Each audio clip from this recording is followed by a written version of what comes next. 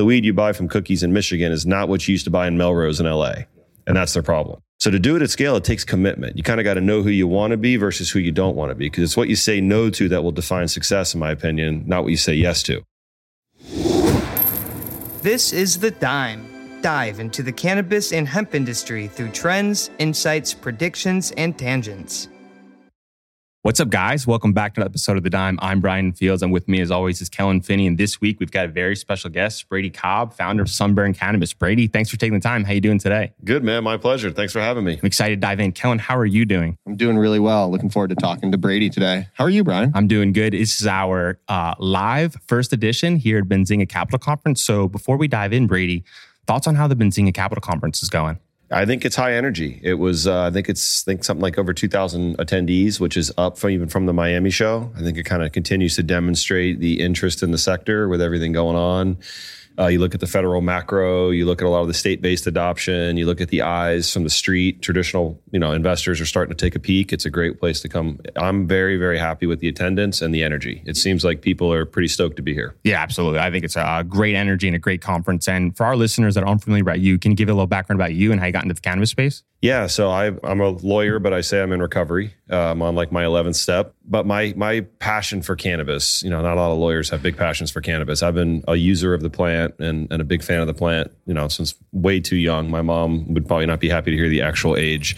My passion for it comes from my family history. So my father, in 1977 and 1983, was one of the biggest smugglers of cannabis in the history of the Justice Department. So every kid wants to be like their dad. He went to prison. I wanted to avoid that part. So instead of running shrimp boats full of weed into Florida from Columbia, I decided to go to law school. And learn how to change the laws. And he died in 2010, and that was kind of the seminal moment for me to put up or shut up and go do it.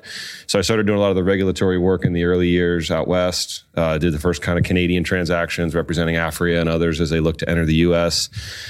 Took my first trip to Leamington back in 15. Emily Paxia was the only other person I know that was actually up there at the U.S. side. But, Liberty Health started that company, founder, exited when they went the biomass route. Bought another license called Three Boys Farms, turned that into Bluma One plant, focused exclusively on premium. We live and die with the quality of our flower. That's it. So sold that to Cresco. Actually just had a great breakfast with Charlie this morning to catch up. Corporate cannabis was not for me. So X's management team, we exited last June, and we're back in the game. We just acquired the MedMen assets in Florida. So we're getting ready to relaunch those. So after your second successful exit, what was the motivation for kind of jumping back in with Sunburn? It's a great question. So twofold answer. Number one, I can't sit at home. And the industry is still, we're in the second inning, maybe for me. And as I look around, we're data geeks. So as we studied the marketplace, you look at the data points, and I'm a big fan of Headset. We're a client of Headset. They demonstrated to us that there's a gap in the market. When I say there's a gap in the market, most of the MSOs, most of the big operators in the state, especially Florida, 70% of the market share in Florida is average product or worse. We specialize in high-end product. And there's most of the brands, from a brand positioning standpoint, we're huge believers in the brands are ultimately what's going to matter. They're all very generic, medicinal in feel, kind of very similar to each other, where we're going to we're going to adopt cannabis culture. So that was number one, is we saw a gap in the market. We saw, there's a lane for us. Second thing is I've been waiting 25 years to launch this brand. We've literally been working on the brand for 20 years. My creative director, who was a screenwriter, playwright, actor out in LA, we went to Florida State together. He began interviewing my dad when we were at Florida State together. When I told him the story one night over beers, and he's like, there's no way that story's true. I took him out to introduce him to my dad, and he started interviewing him. We have all the Miami Herald articles. We have interviews with the federal judges, the DEA agents. We probably have 1,000 hours of audio, all his Colombian partners, all his partners, the appellate court judge who had to sentence him, the federal judge who had to sentence. So we built this story, and it's uniquely authentic. And I think outside of Burner's story in cannabis, there's really no authentic cannabis brands out there. They're all made in a marketing office somewhere. And we believe it's going to differentiate us. And I've been waiting to release this IP. It was actually supposed to go out as a multi-series Netflix show. And we sold it to Imperative Entertainment in 2014. We bought it back from them when they didn't actually launch it. We didn't put it in Bluma. Bluma was not called Sunburn because I didn't control the cap table. Right now, Cresco, as much as I love Charlie, would own my dad's story, and I would be jumping off a bridge. So we've been waiting for this moment to go back and relaunch it. We think it's a perfect time as brands are starting to really matter to go do it. Getting the capital raised to go do it was fucking hard. But what kept me going was the opportunity to launch the brand, tell the story. So you always knew you'd be back in the game. It was just a matter of time. I took some time off. I mean, I had a hell of a run from Liberty, from Sol Global and the Afria short to Liberty Health to Three Boys One Plant, where we built out a business that had 25 million CapEx needs with 14 million. Got to scale. We had the second highest volume on a per store basis. We were the only ones that were there kind of clipping away at Kim. And she's done a tremendous job in what she's done in Florida, but just different business models. And I knew I was coming back, but I needed some time off. We took a month off and just sat in Aspen. And just turned my brain off. I didn't answer my phone for like 3 weeks after we left. And then it was, okay, let's do some consulting. So we focused our consulting as a team because I kept the whole team together. It was really humbling for me. When I left Cresco and said I was leaving, my whole team go, we're going with you. I go, I don't have anything. They go, we'll figure it out. So we did some consulting work. We focused on California and Arizona for turnarounds. 2 reasons. A, plenty of work, a lot of turnaround opportunities out there. B, studying those markets and what was moving in those markets, especially Arizona, because that's the most recent state to go from medical to adult use. I wanted to see what makes successful in a flip. So we went out there, we studied, we started running SWATs on those markets. We've been running a SWAT on the Florida market since 2018. 400 pages. We just digitized it with Microsoft BI, where we're actually now scrubbing and actually pulling data every day to see where pricing is, marketing, branding, discounts, everything.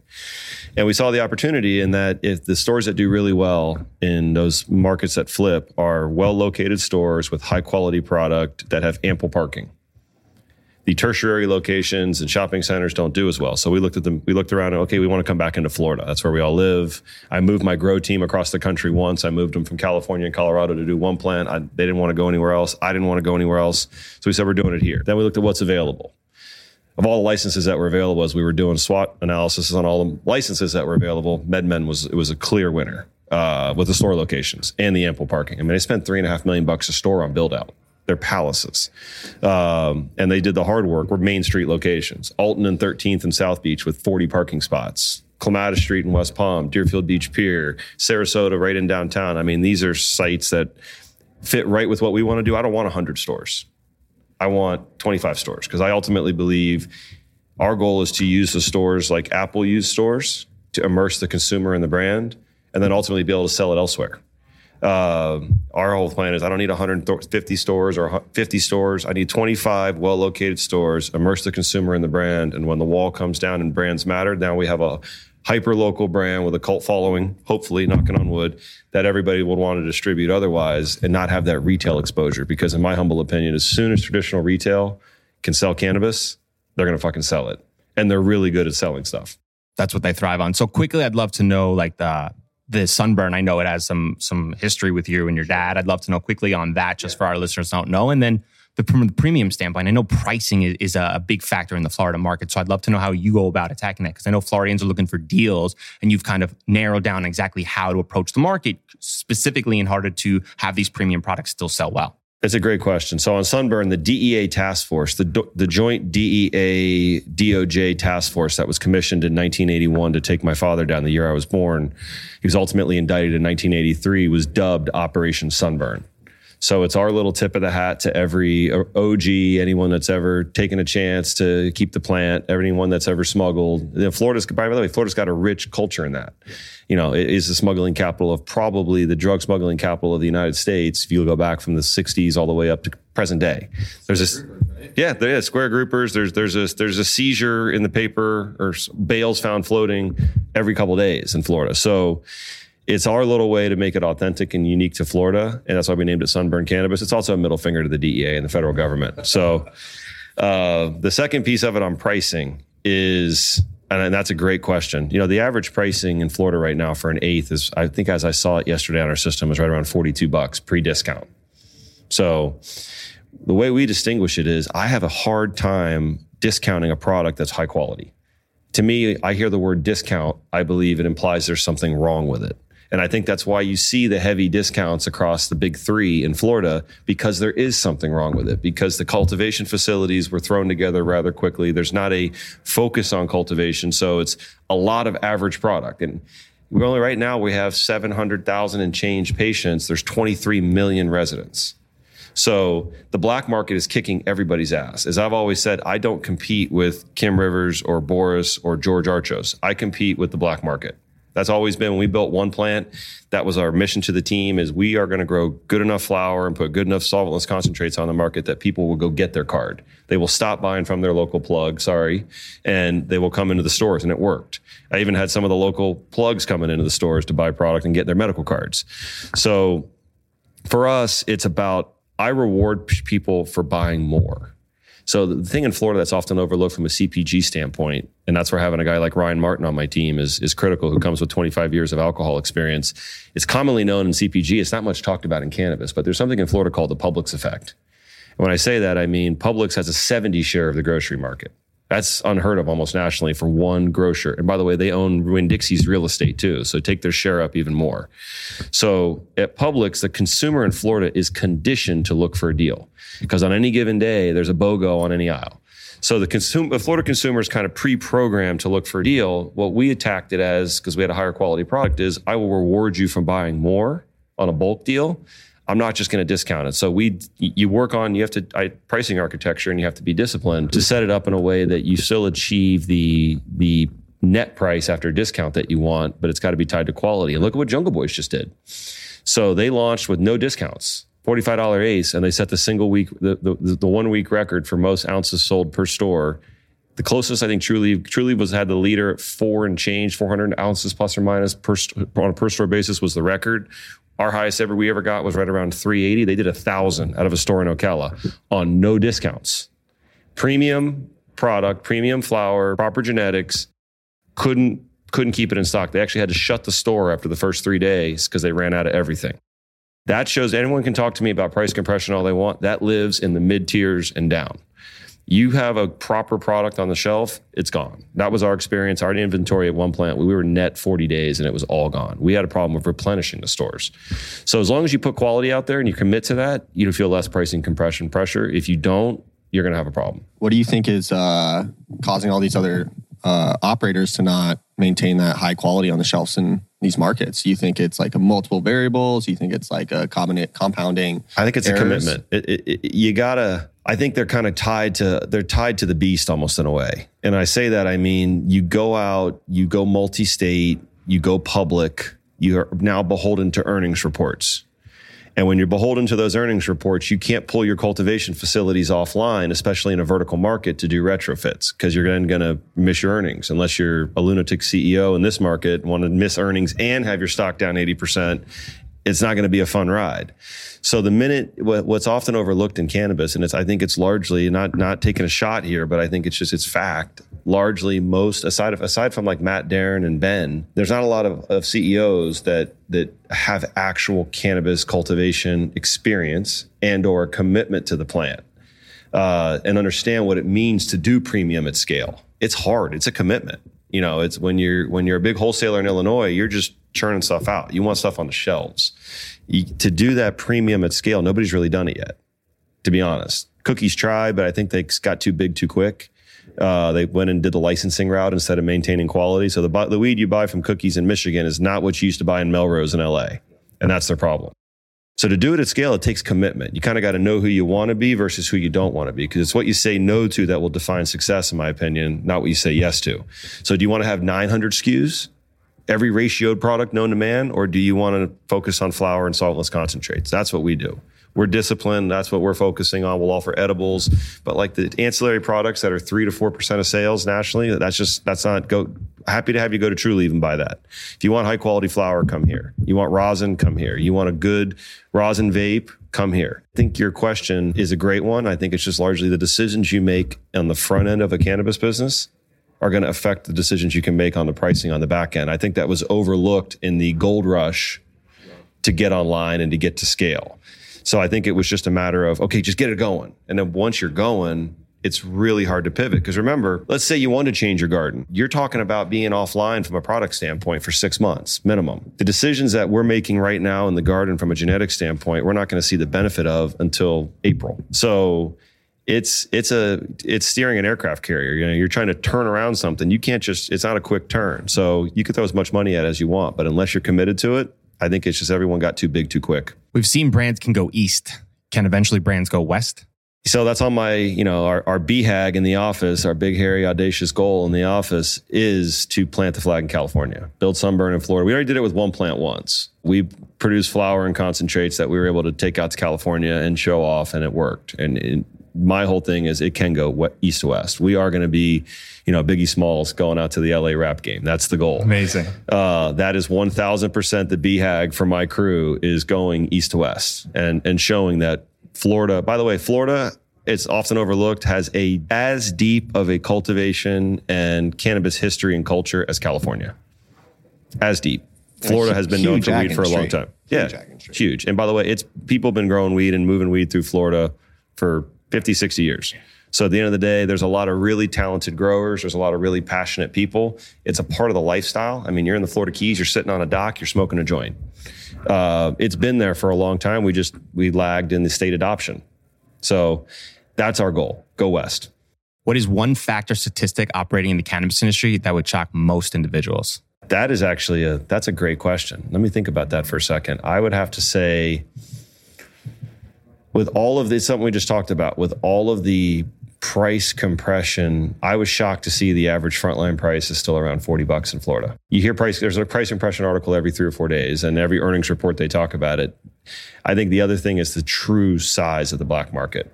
When you study the size of the black market, it is fucking huge. And we haven't even scratched the surface yet. I know I was looking at some data and it said the black market could be like 60 to 70 billion. And we're looking at like the total med and rec market of like 30 billion. So it's just absolutely insane how big that market is.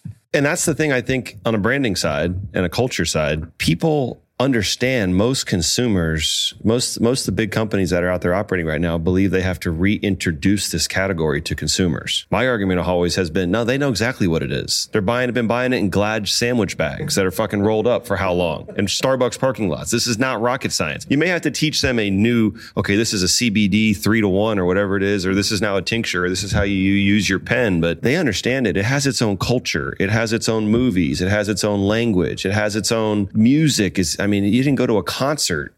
Look back, how far back could you go where a concert where cannabis wasn't a part of it to enhance it? It's been making people be able to tolerate their in-laws for generations. So at the end of the day, it's like, you don't have to run away from that. And I feel like so many companies shy away from it. It's, okay, no, we're going to be clean. I hate the fucking word normalize. It drives me nuts. No, it already is normalized, guys. There's a huge market, 3 to 4x the size of the legal market on a good day. And everyone's been totally fine buying from a shady guy out of a car or gal out of a trunk and Glad sandwich bags. Like, no one cared. So you think you have to create this experience where you shy away from the culture? I couldn't be in more violent disagreement with that.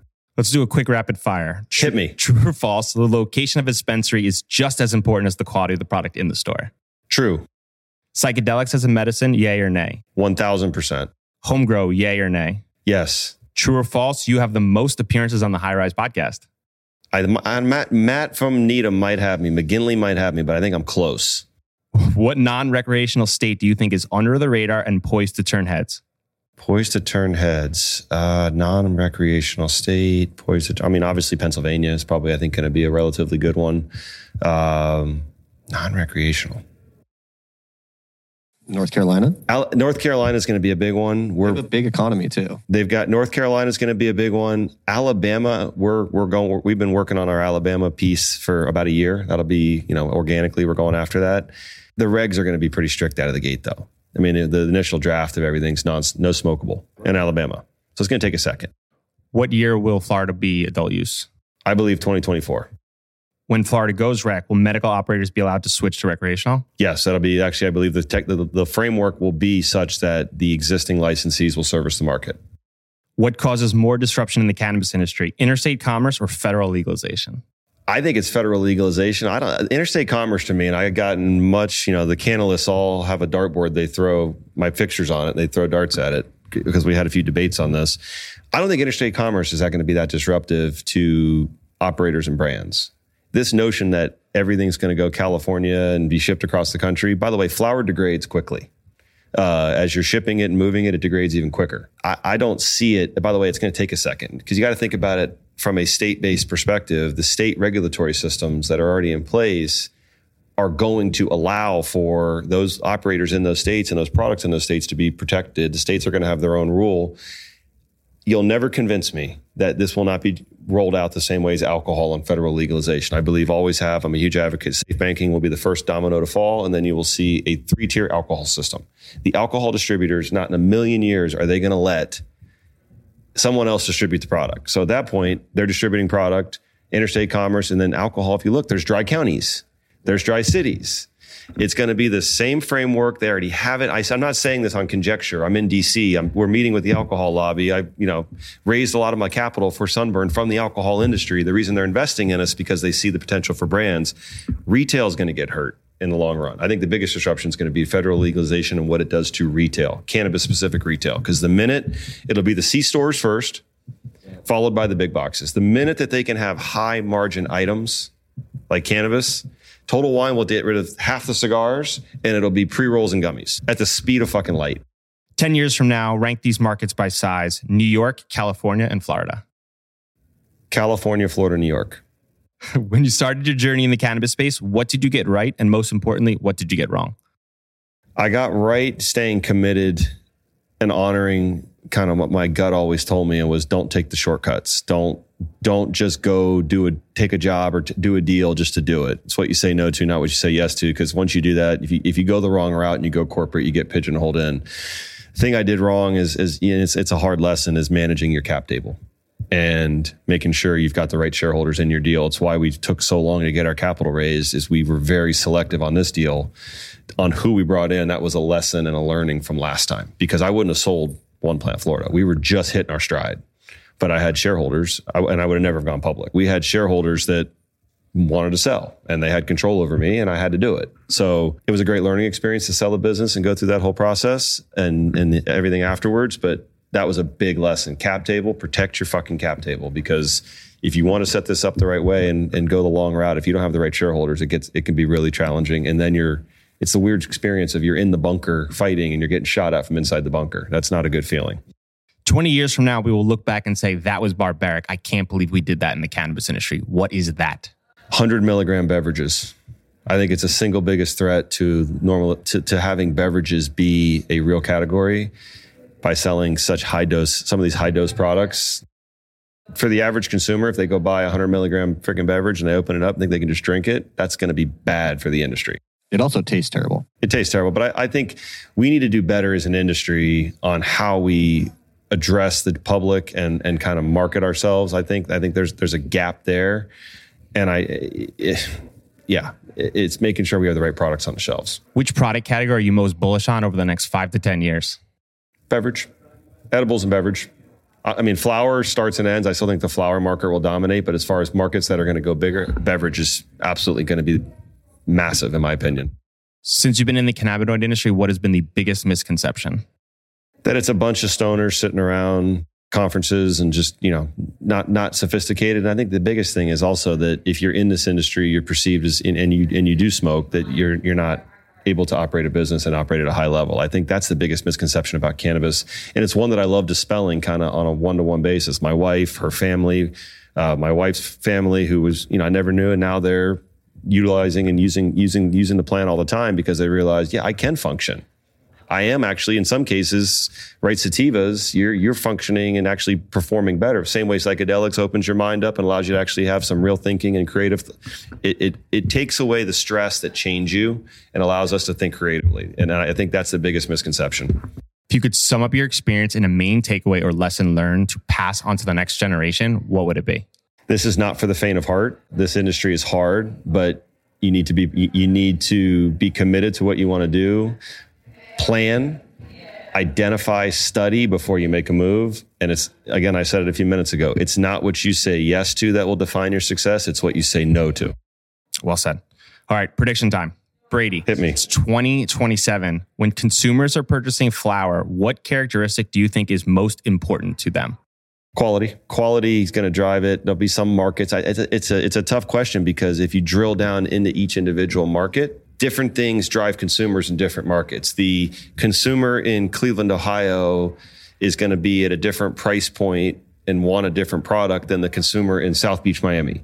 And the consumer in LA is going to be different than the consumer in Bakersfield.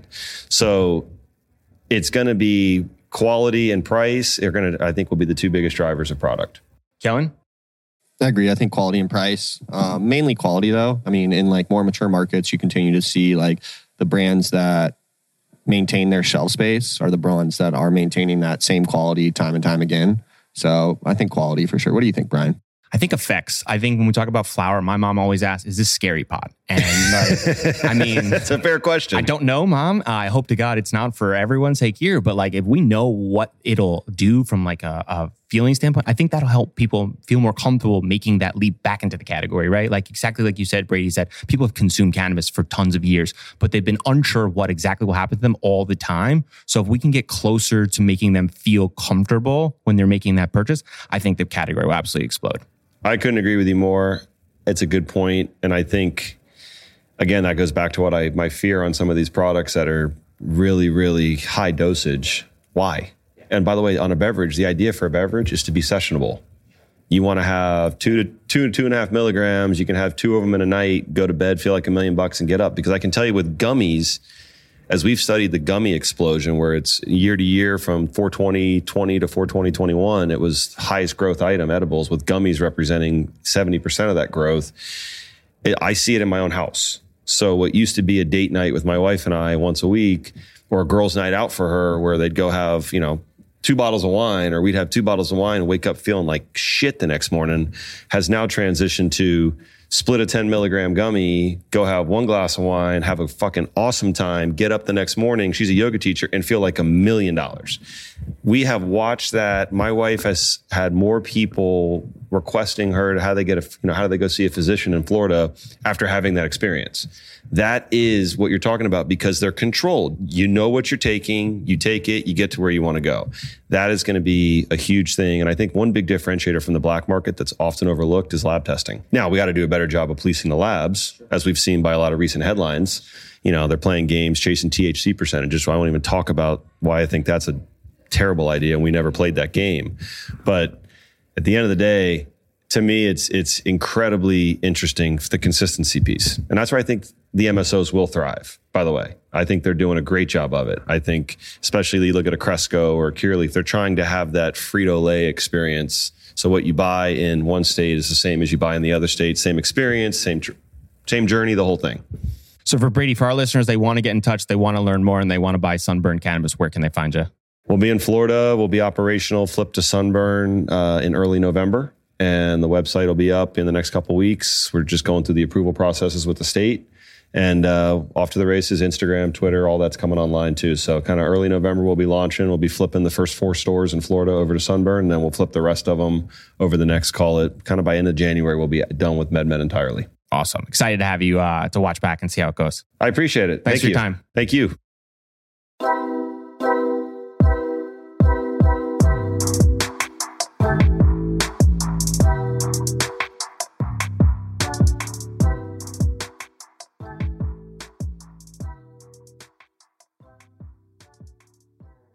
Thanks for listening to today's show. To check out more great cannabis podcasts, go to podconnects.com. Here's a preview of one of our other shows.